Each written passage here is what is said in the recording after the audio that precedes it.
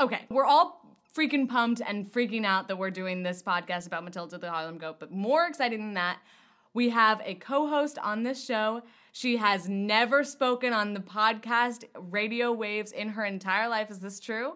Yeah, it's definitely true. It's definitely true. Look how she has such a big smile. Gabrielle Jacobovitz, a staff writer for The Eye. Oh my God, I'm so excited about this story. Are you so excited about this story? Gabrielle on the ear. I'm so happy for you to be my co-host this episode. You did debate for a very, very long time. This is very similar, except we're on the same side. Ready? There's so much better than debate. We are in it to win it. Teamwork. Also, we got to talk about goats. Matilda the Harlem Goat, who lives very close to both of our hearts now. Lived. Lived. But continues to live in our heart. We've spent, how long? Probably a month. Like a good fat month on this story. Yeah, like maybe a little bit more than a month. This is a great story, and it's one of those universal stories where, like, anyone's on board. Like, it's not, you don't have to be into goats to like this. Like, where is Matilda the Goat? Yeah, everyone listening, you'll find out.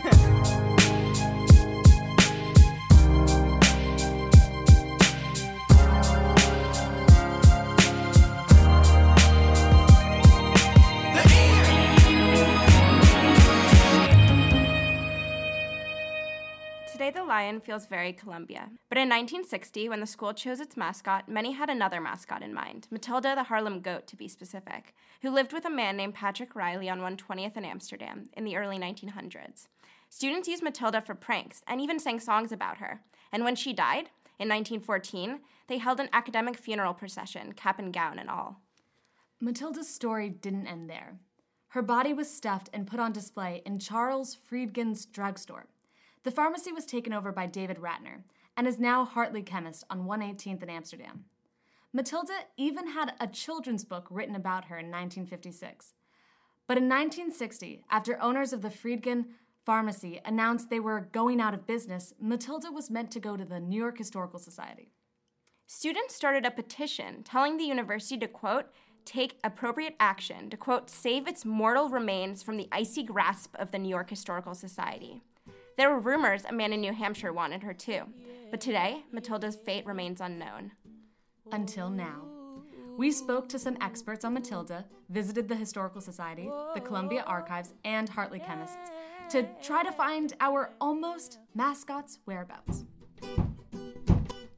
Oh, there was an old man who lived in a shack, and he had an old goat tied in the back. One day that goat wasn't feeling fine, 3 red shirts right off the line. Old Dick got mad, gave him a whack, and tied him to the railroad track. The whistle blew and the train grew nigh, and the old Harlem Goat was due to die. It gave him 3 groans of pain. Coughed up those shirts and flagged the train, but a button got stuck in the middle of his throat, and that was the end of the Harlem Goat. We spoke to Eric Irving, who used to be the assistant director of alumni relations at Columbia and owns a copy of Matilda, the children's book about Matilda the Goat by LeGrand Henderson. In the story, Matilda helps the then-bad football team win their game and ate some students' homework. He told us what Matilda means to him and what it should mean to the student body. Why do you think that someone wrote this book? Like, why do you think Matilda inspired it to begin with? I'm assuming that it was written by someone who is either or was a Columbia alumnus or alumna and wanted to tell this story, or was someone who lived in Morningside Heights and knew the story and just wanted to write a charming story for children. I don't think there's any agenda other than charm and delight, because it's a charming, delightful story. In terms of like the final morals of the story, what do you think are the takeaways that are present in the book? I think that's something for a grad student to write. I only have a bachelor's degree, and I'm not quite qualified to make those comments. Sometimes it's okay just to be entertained. So we were just wondering if you had any other thoughts about Matilda's significance or about her whereabouts. Her significance for me is a piece of history. It's one of those quirky things that makes New York, New York, that makes Columbia, Columbia, that makes Morningside Heights the special and rarefied neighborhood that it has always been, from the time of it being the home of psychiatric institutions to its current development as the erudite center of New York.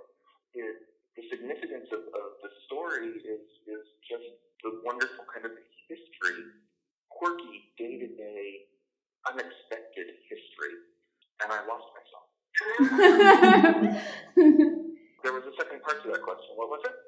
Yeah, well, the last part is just like, do you have any clues for where we should go next to find her? If I had a clue, I would probably already be there and have a stuffed goat in my living room.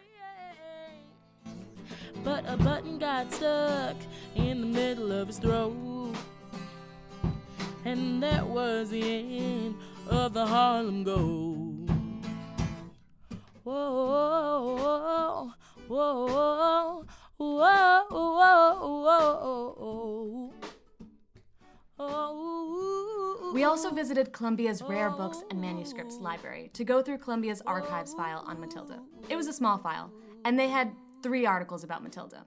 One was from the New York Times, so basically Matilda was famous. And 2 of the 3 articles confirmed what we already knew, that Matilda might be at the New York Historical Society. We went to the New York Historical Society the next day, on Halloween, which meant we got to see a lot of cute kids in costumes walking down Manhattan's sidewalks.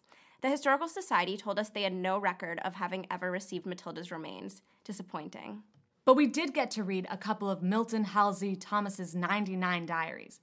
He was the curator of Columbia's Columbiana collection for 31 years. Every entry started with a little bit about the weather and some stuff that happened during the day. Anyways, we never found Matilda, but we do know that she never got to the New York Historical Society. But a button got stuck in the middle of his throat, and that was the end of the Harlem Goat.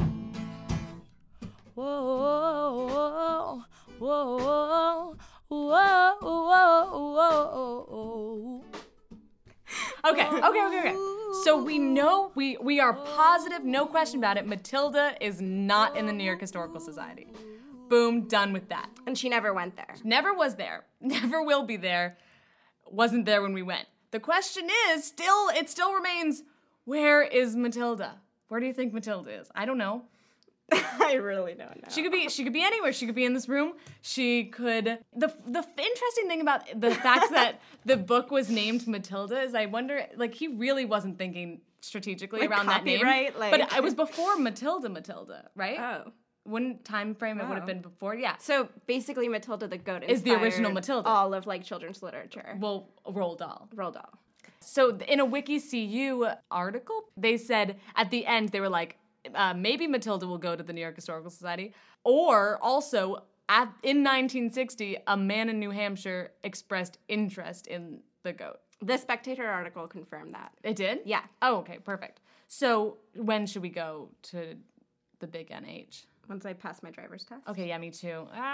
But okay, great. And it shouldn't be that hard because New Hampshire's not that big of a deal and nothing's really happening there. Oh, also, we should definitely call out to everyone if you know where she is because we have such a wide audience. If somebody knows where Matilda is, please let us know. Please just this is like a very important cause. But yes, please call in. We don't have like a landline, but like text in. But like we could have a landline if you wanted that. Let us know. Comment on us. Yeah, let us know if you want anything. What do you want updated? What is this? We want this to be about you. You guys make this possible. The point is, Matilda is crucial and fundamental to Columbia's culture, and no one knows about it. And her essence still lives on, even if we haven't. Because for clarification, she's dead. She's fully dead. If anyone is confused by this end of this episode, she is dead in 1915.